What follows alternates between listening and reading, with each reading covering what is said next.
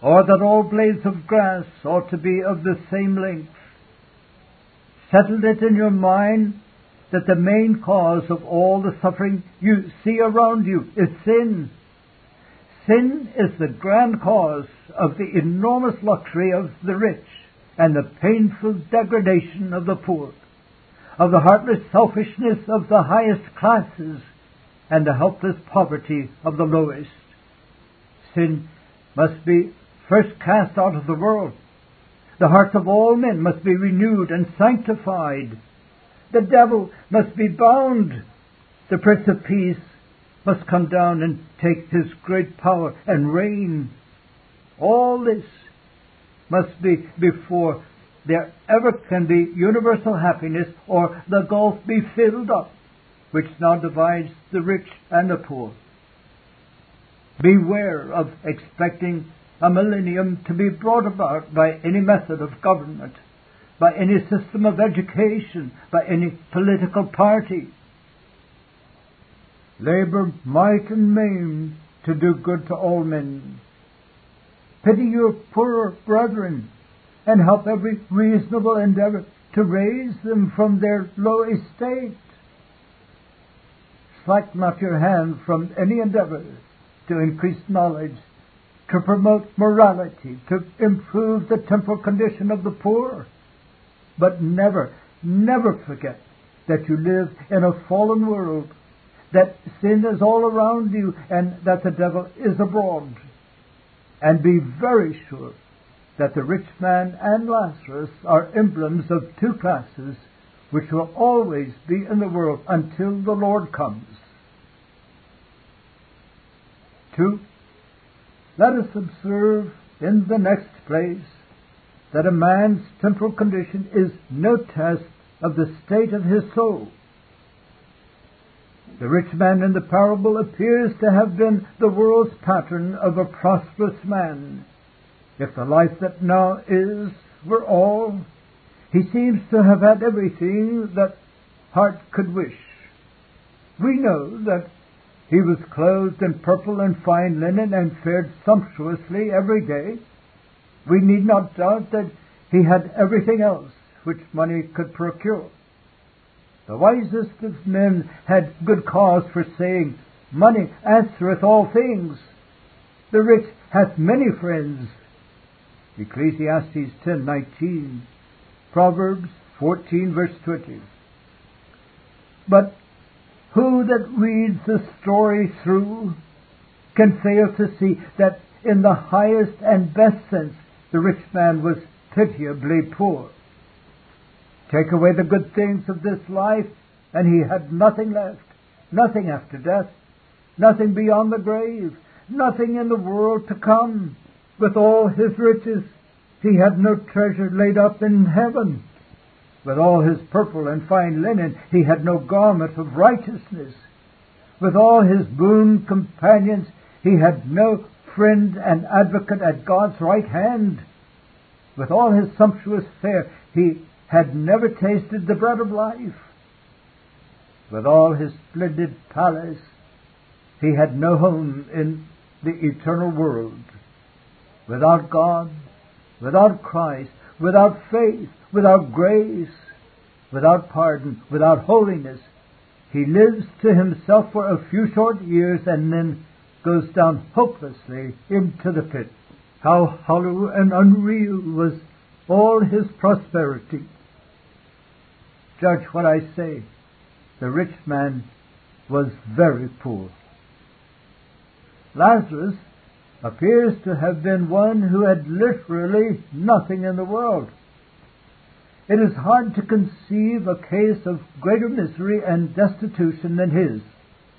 He had neither house, nor money, nor food, nor health, nor, in all probability, even clothes. His picture is one that can never be forgotten. He lay at the rich man's gate covered with sores. He desired to be fed with the crumbs that fell from the rich man's table. Moreover, the dogs came and licked his sores. Verily, the wise man might well say, "The poor is hated even of his neighbor." The destruction of the poor is their poverty. Proverbs 14 verse 20 and 10 verse 15. But who that reads the parable to the end can fail to see that in the highest sense Lazarus was not poor but rich. He was a child of God. He was an heir of glory. He possessed durable riches and righteousness. His name was in the book of life. His place was prepared for him in heaven. He had the best of clothing, the righteousness of a Savior. He had the best of friends. God himself was his portion. He had the best of food. He had meat to eat the world knew not of. And best of all, he had these things forever. They supported him in life. They did not leave him in the hour of death. They went with him beyond the grave. They were his to eternity. Surely, in this point of view, we may well say, not poor Lazarus, but rich Lazarus. We should do well to measure all men by God's standard, to measure them not by the amount of their income, but by the condition of their souls. When the Lord God looks down from heaven and sees the children of men, He takes no account of many things which are highly esteemed by the world. He looks not at men's money or lands or titles. He looks only at the state of their souls and reckons them accordingly. Oh, that you would strive to do likewise. Oh, that you would value grace above titles or intellect or gold. Often, far too often, the only question asked about a man is, how much is he worth? It would be well for us all to remember that every man is pitiably poor until he is rich in faith and rich toward God. James 2 verse 5. Wonderful as it may seem to some, all the money in the world is worthless in God's balances compared to grace. Hard as the saying may sound, I believe that a converted beggar is far more important and honorable in the sight of God than an unconverted king. The one may glitter like the butterfly in the sun for a little season and be admired by an ignorant world, but his latter end is darkness and misery forever. The other may crawl through the world like a crushed worm and be despised by everyone who sees him, but his latter end is a glorious resurrection and a blessed eternity with Christ. Of him the Lord says, I know thy poverty, but thou art rich.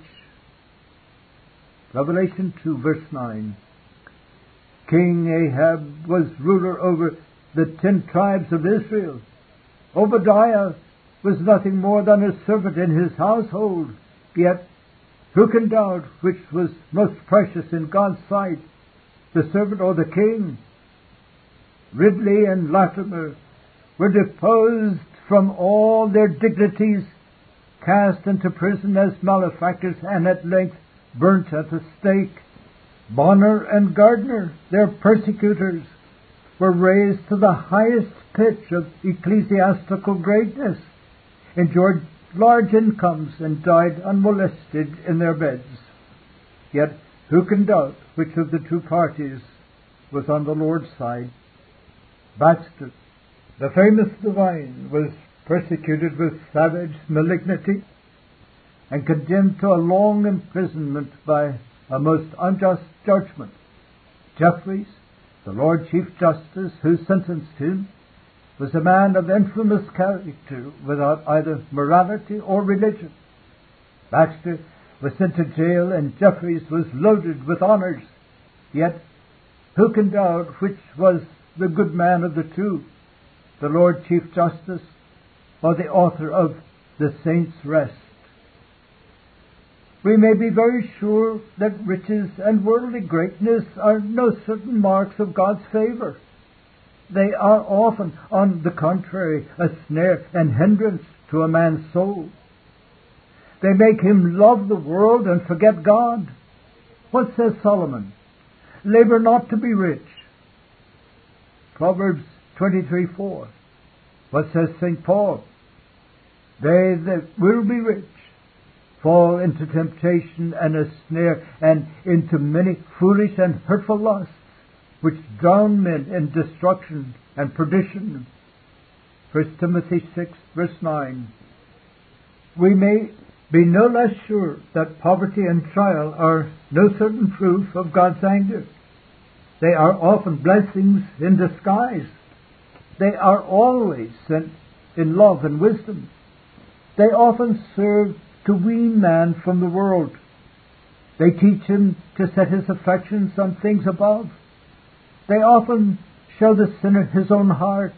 They often make the saint fruitful in good works. What says the book of Job? Happy is the man whom God correcteth. Therefore despise not thou the chastening of the Almighty. Job 5:17. What says St. Paul? Whom the Lord loveth, he chasteneth. Hebrews 12:6. One great secret of happiness in this life is to be of a patient, contented spirit. Strive daily to realize the truth that this life is not the place of reward. The time of retribution and recompense is yet to come. Judge nothing hastily before that time. Remember the words of the wise man. If thou seest the oppression of the poor and violent perverting of judgment and justice in a province, marvel not at the matter. For he that is higher than the highest regardeth, and there be higher than they. Ecclesiastes 5:8. Yes, there is a day of judgment yet to come. That day shall put all in their right places. At last there shall be seen a mighty difference between him that serveth God and him that serveth him not. Malachi 3:18. The children of Lazarus and the children of the rich man shall at length be seen in their true colors, and everyone shall receive according to his works. 3. Let us observe in the next place how all lasses alike come to the grave. The rich man in the parable died, and Lazarus died also. Different and divided as they were in their lives, they had both to drink of the same cup at the last. Both went to the house appointed for all living. Both went to that place where rich and poor meet together. Dust they were, and unto dust they returned. Genesis 3:19. This is the lot of all men. It will be our own, unless the Lord shall first return in glory.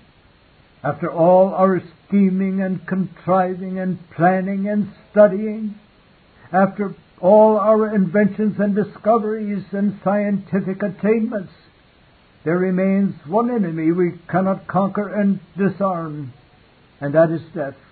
The chapter in Genesis which records the long lives of Methuselah and the rest who lived before the flood winds up the simple story of each by two expressive words. He died. And now, after 4,800 years, what more can be said of the greatest among ourselves? The histories of Marlborough and Washington and Napoleon and Wellington arrive at just the same humbling conclusion. The end of each, after all his greatness, is just this. He died. Death is a mighty leveler. He spares none. He waits for none, and stands on no ceremony. He will not tarry till you are ready. He will not be kept out by moats and doors and bars and bolts. The Englishman boasts that his home is his castle, but with all his boasting he cannot exclude death.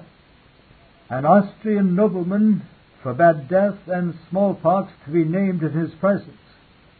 But named or not named, it matters little. In God's appointed hour, death will come.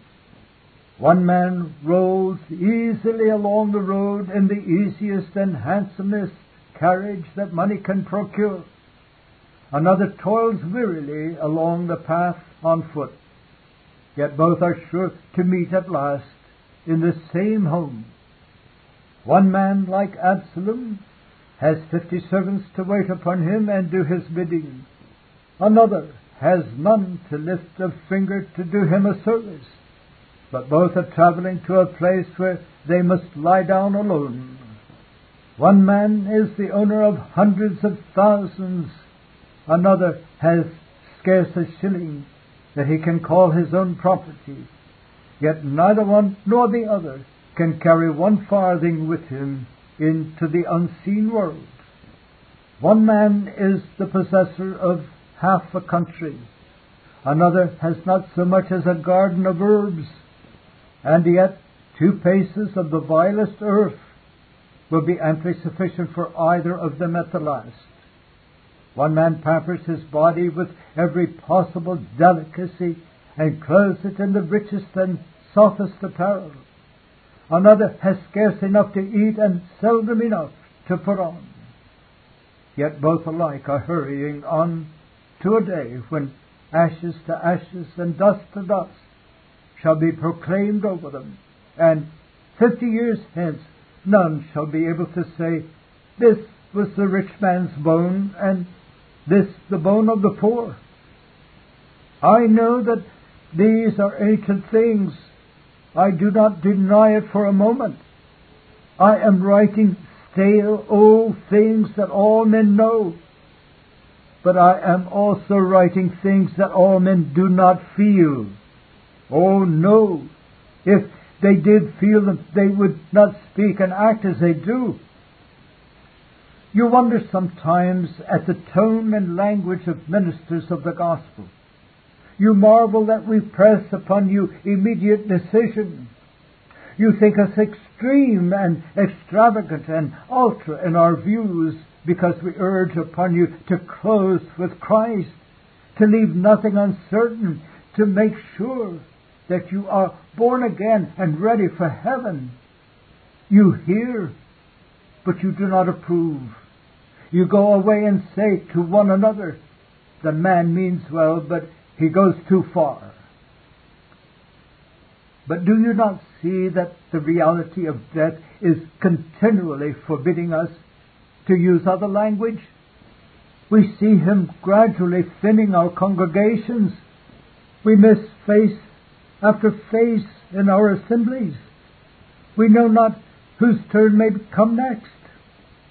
We only know that as the tree falls, there it will lie, and that after death comes the judgment. We must be bold and decided and uncompromising in our language. We would rather run the risk of offending some than of losing any. We would aim at the standard set up by old Baxter. "I'll preach as though I ne'er should preach again, and as a dying man to dying men." We would realize the character given by Charles II of one of his preachers. "That man preaches as though death was behind his back. When I hear him, I cannot go to sleep." Oh, that men would learn to live as those who may one day die. Truly, it is poor work to set our affections on a dying world and its short-lived comforts, and for the sake of an inch of time to lose a glorious immortality. Here we are toiling and laboring and wearying ourselves about trifles, and running to and fro like ants upon a heap, and yet after a few years we shall all be gone, and another generation will fill our place. Let us live for eternity. Let us seek a portion that can never be taken from us. And let us never forget John Bunyan's golden rule: he that would live well, let him make his dying day his company keeper. 4.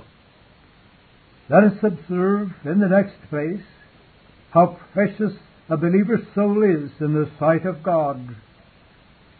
The rich man in the parable dies and is buried. Perhaps he had a splendid funeral, a funeral proportioned to his expenditure while he was yet alive. But we hear nothing further of the moment when soul and body were divided. The next thing we hear of is that he is in hell. The poor man in the parable dies also. What manner of burial he had we know not. A pauper's funeral among ourselves is a melancholy business. The funeral of Lazarus was probably no better. But this we do know, that the moment Lazarus dies, he is carried by the angels into Abraham's bosom, carried to a place of rest where all the faithful are waiting for the resurrection of the just. There is something, to my mind, very striking, very touching, and very comforting in this expression of the parable. I ask your special attention to it. It throws great light on the relation of all sinners of mankind who believe in Christ to their God and Father. It shows a little of the care bestowed on the least and lowest of Christ's disciples by the King of Kings. No man has such friends and attendants as the believer, however little he may think it. Angels rejoice over him in the day that he is born again of the Spirit. Angels minister to him all through life. Angels encamp around him in the wilderness of this world. Angels take charge of his soul in death and bear it safely home. Yes, vile as he may be in his own eyes and lowly in his own sight, the very poorest and humblest believer in Jesus is cared for by his Father in heaven with a care that passeth knowledge. The Lord has become his shepherd, and he can want nothing. Psalm 23:1. Only let a man come unfeignedly to Christ and be joined to him, and he shall have all the benefits of a covenant ordered in all things and sure. Is he laden with many sins? Though they be as scarlet, they shall be white as snow. Is his heart hard and prone to evil? A new heart shall be given to him, and a new spirit put in him. Is he weak and cowardly? He that enabled Peter to confess Christ before his enemies shall make him bold. Is he ignorant? He that bore with Thomas's slowness shall bear with him and guide him into all truth.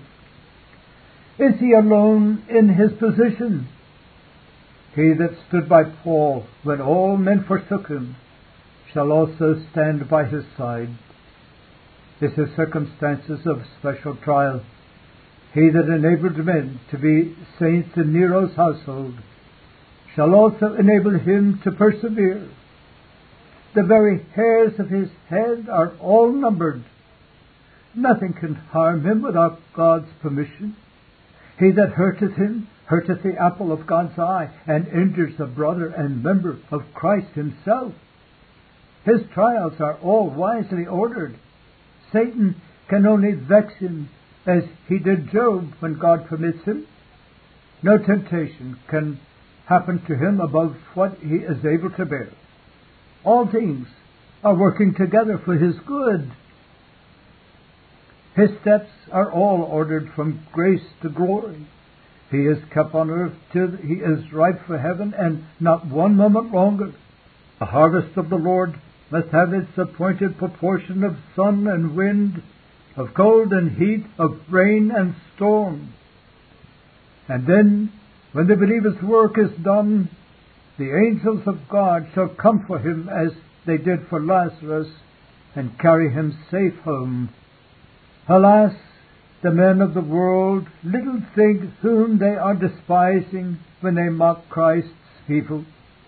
They are mocking those whom angels are not ashamed to attend upon. They are mocking the brethren and sisters of Christ himself. Little do they consider that these are they for whose sakes the days of tribulation are shortened. These are they by whose intercession kings reign peacefully.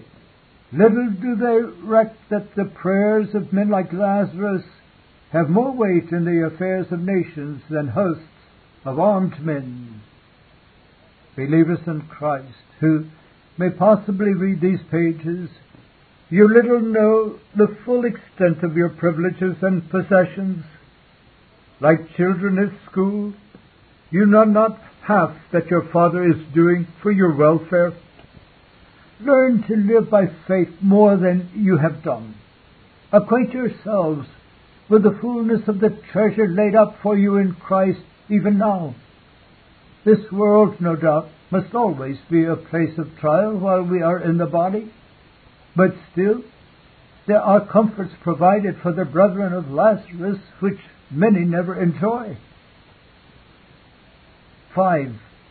Observe in the last place what a dangerous and soul-ruining sin is the sin of selfishness. You have the rich man in the parable in a hopeless state.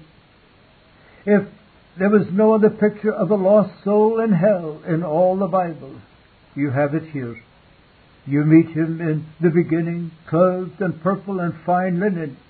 You part with him at the end, tormented in the everlasting fire. And yet, there is nothing to show that this man was a murderer, or a thief, or an adulterer, or a liar. There is no reason to say that he was an atheist, or an infidel, or a blasphemer. For anything we know, he attended to all the ordinances of the Jewish religion. But we do know that he was lost forever. There is something to my mind very solemn in this thought. Here is a man whose outward life in all probability was correct. At all events, we know nothing against him. He dresses richly, but then he had money to spend on his apparel. He gives splendid feasts and entertainments, but then he was wealthy and could well afford it. We read nothing recorded against him that might not be recorded of hundreds and thousands in the present day who are counted respectable and good sort of people. And yet the end of this man is that he goes to hell. Surely this deserves serious attention. I believe it is meant to teach us to beware of living only for ourselves. It is not enough that we are able to say, I live correctly, I pay everyone his due, I discharge all the relations of life with propriety, I attend to all the outward requirements of Christianity. There remains behind another question to which the Bible requires an answer. To whom do you live? To yourself or to Christ? What is the great end, aim, object, and ruling motive in your life? Let men call the question extreme if they please. For myself, I can find nothing short of this in St. Paul's words. He died for all, that they which live should not henceforth live unto themselves, but unto Him which died for them and rose again. 2 Corinthians 5:15. And I draw the conclusion that if, like the rich man, we live only to ourselves, we shall ruin our souls. I believe further that this passage is meant to teach us the damnable nature of sins of omission. It does not seem that it was so much the things the rich man did but the things he left undone, which made him miss heaven. Lazarus was at his gate, and he let him alone. But is not this exactly in keeping with the history of the judgment in the 25th of St. Matthew? Nothing is said there of the sins of commission of which the lost are guilty. How runs the charge? I was an hungered, and ye gave me no meat. I was thirsty, and ye gave me no drink. I was a stranger, and ye took me not in. Naked, and ye clothed me not. Sick, and in prison, and ye visited me not. Matthew 25:42 and 43. The charge against them is simply that they did not do certain things. On this their sentence turns. And I draw the conclusion again that except we take heed, sins of omission may ruin our souls. Truly, it was a solemn saying of good old Archbishop Usher on his deathbed. Lord, forgive me all my sins, but especially my sins of omission. See, I believe further that the passage is meant to teach us that riches bring special danger with them. Yes, riches which the vast majority of men are always seeking after. Riches for which they spend their lives and of which they make an idol. Riches entail on their possessors immense spiritual peril. The possession of them has a very hardening effect on the soul. They chill, they freeze, they petrify the inward man. They close the eye to the things of faith. They insensibly produce a tendency to forget God. And does not this stand in perfect harmony with all the language of Scripture on the same subject? What says our Lord? How hardly shall they that have riches enter into the kingdom of God. It is easier for a camel to go through the eye of a needle than for a rich man to enter the kingdom of God. Mark 10:23 and 25. What says St. Paul? The love of money is the root of all evil, which, while some coveted after, they have erred from the faith and pierced themselves through with many sorrows. 1 Timothy 6:10. What can be more striking than the fact that the Bible has frequently spoken of money as a most fruitful cause of sin and evil? For money, Achan brought defeat on the armies of Israel and death on himself. For money, Balaam sinned against light and tried to curse God's people. For money, Delilah betrayed Samson to the Philistines. For money, Gehazi lied to Naaman and Elisha and became a leper. For money, Ananias and Sapphira became the first hypocrites in the early church and lost their lives. For money, Judas Iscariot sold Christ and was ruined eternally. Surely these facts speak loudly. Money, in truth, is one of the most unsatisfying of possessions. It takes away some cares, no doubt, but it brings with it quite as many cares as it takes away. There is trouble in the getting of it. There is anxiety in the keeping of it. There are temptations in the use of it. There is guilt in the abuse of it. There is sorrow in the losing of it. There is perplexity in the disposing of it. 2/3 of all the strifes, quarrels, and lawsuits in the world arise from one simple cause: money. Money, most certainly, is one of the most ensnaring and heart-changing of possessions. It seems desirable at a distance. It often proves a poison when in our hand. No man can possibly tell the effect of money on his soul if it suddenly falls to his lot to possess it. Many an one did run well as a poor man who forgets God when he is rich. I draw the conclusion that those who have money, like the rich man in the parable, ought to take double pains about their souls. They live in a most unhealthy atmosphere. They have double need to be on their guard. Deep, I believe, not least, that the passage is meant to stir up special carefulness about selfishness in these last days. You have a special warning in 2 Timothy 3, verse 1 and verse 2. In the last days, perilous times shall come, for men shall be lovers of their own selves, covetous. I believe we have come to the last days, and that we ought to beware of the sins here mentioned if we love our souls. Perhaps we are poor judges of our own times. We are apt to exaggerate and magnify their evils just because we see and feel them. But after every allowance, I doubt whether there ever was more need of warnings against selfishness than in this present day. I am sure there never was a time when all classes in England had so many comforts and so many temporal good things.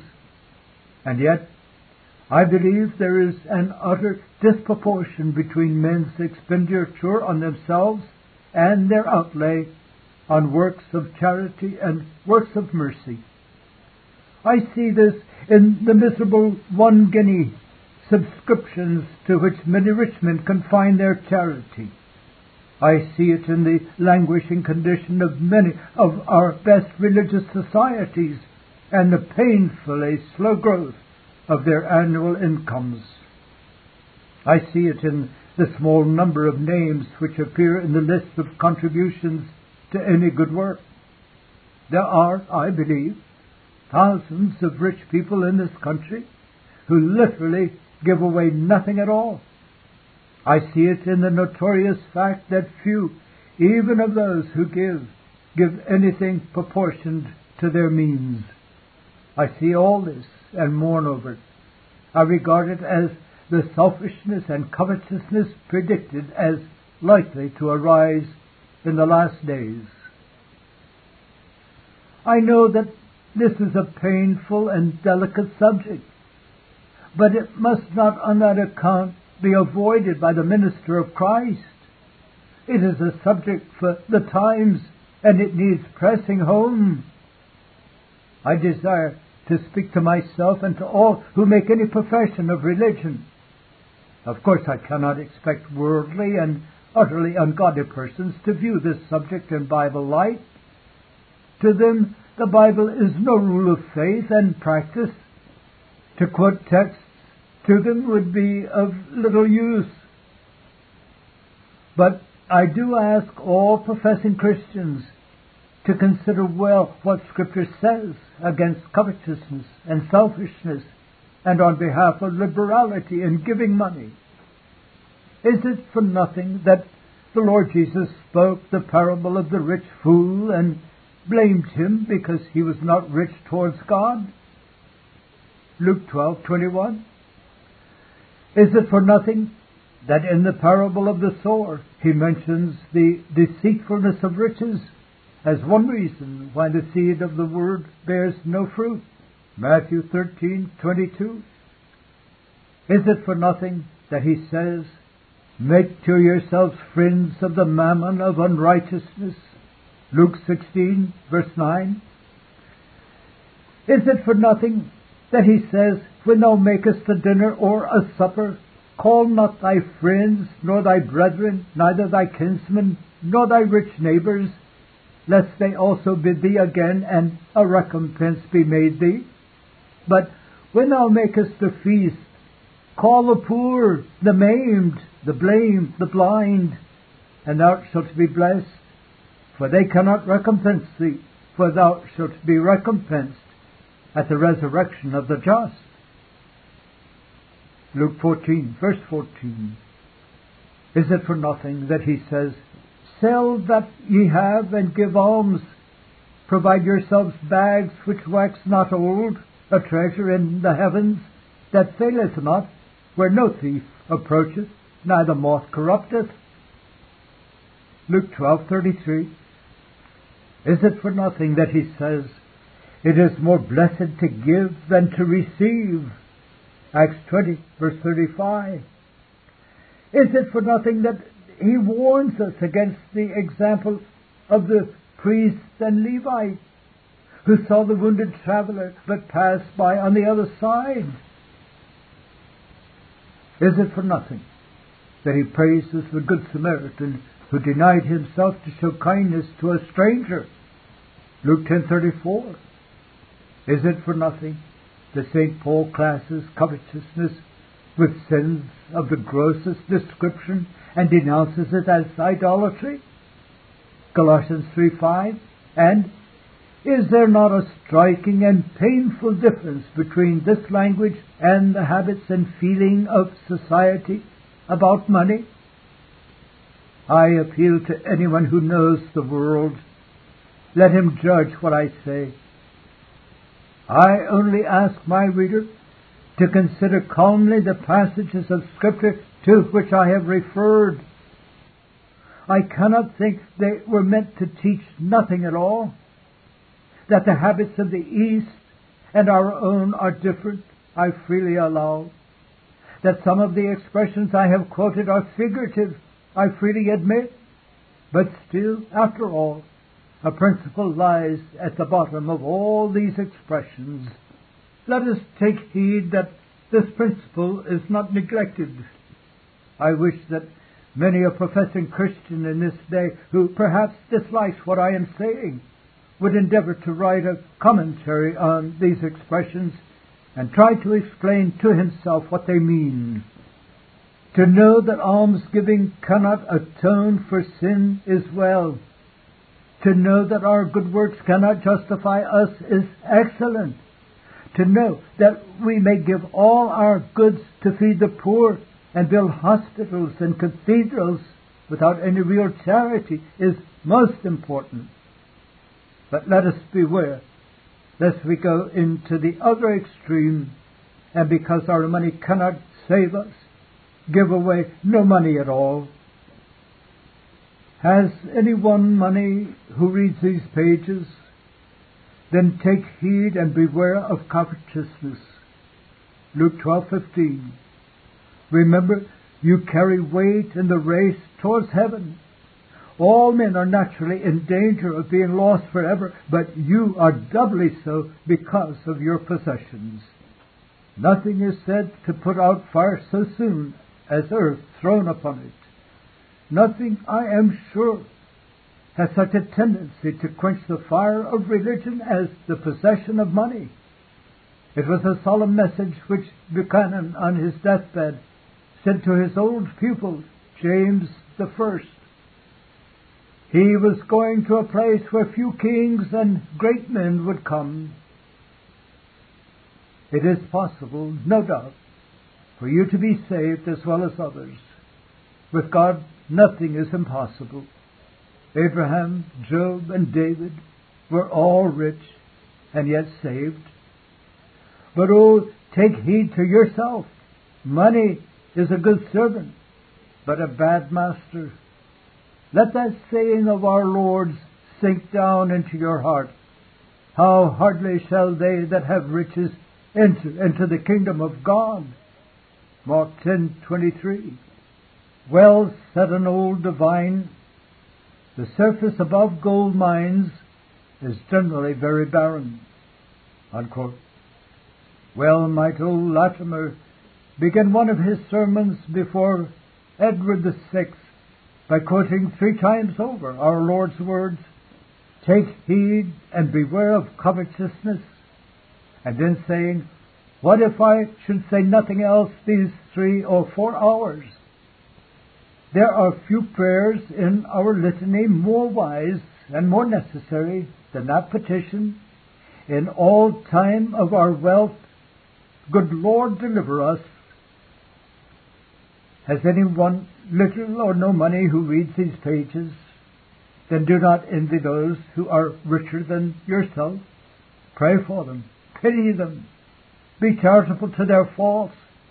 Remember that high places are giddy places, and be not too hasty in your condemnation of their conduct.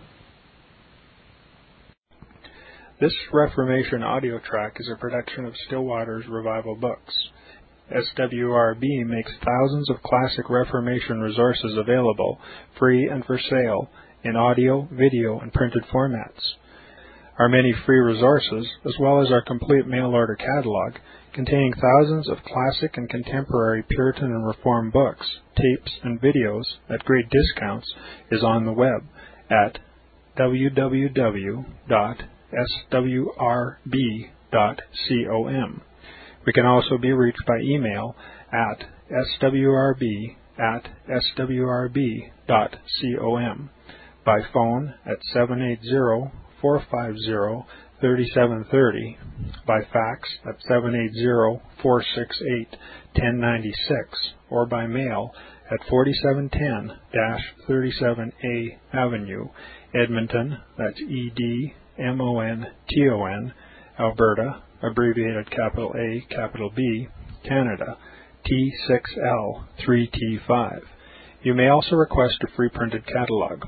And remember that John Calvin, in defending the Reformation's regulative principle of worship, or what is sometimes called the scriptural law of worship, commenting on the words of God, which I commanded them not, neither came into my heart, from his commentary on Jeremiah 7:31, writes, God here cuts off from men every occasion for making evasions, since he condemns by this one phrase, I have not commanded them, whatever the Jews devised. There is then no other argument needed to condemn superstitions than that they are not commanded by God. For when men allow themselves to worship God according to their own fancies, and attend not to his commands, they pervert true religion.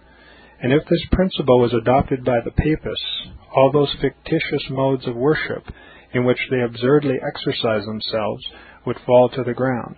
It is indeed a horrible thing for the Papists to seek to discharge their duties towards God by performing their own superstitions.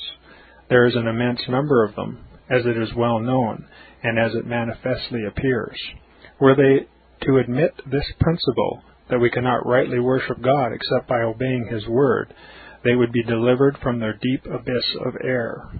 The prophet's words, then, are very important, when he says that God had commanded no such thing, and that it never came to his mind, as though he had said that men assume too much wisdom when they devise what he never required, nay, what he never knew.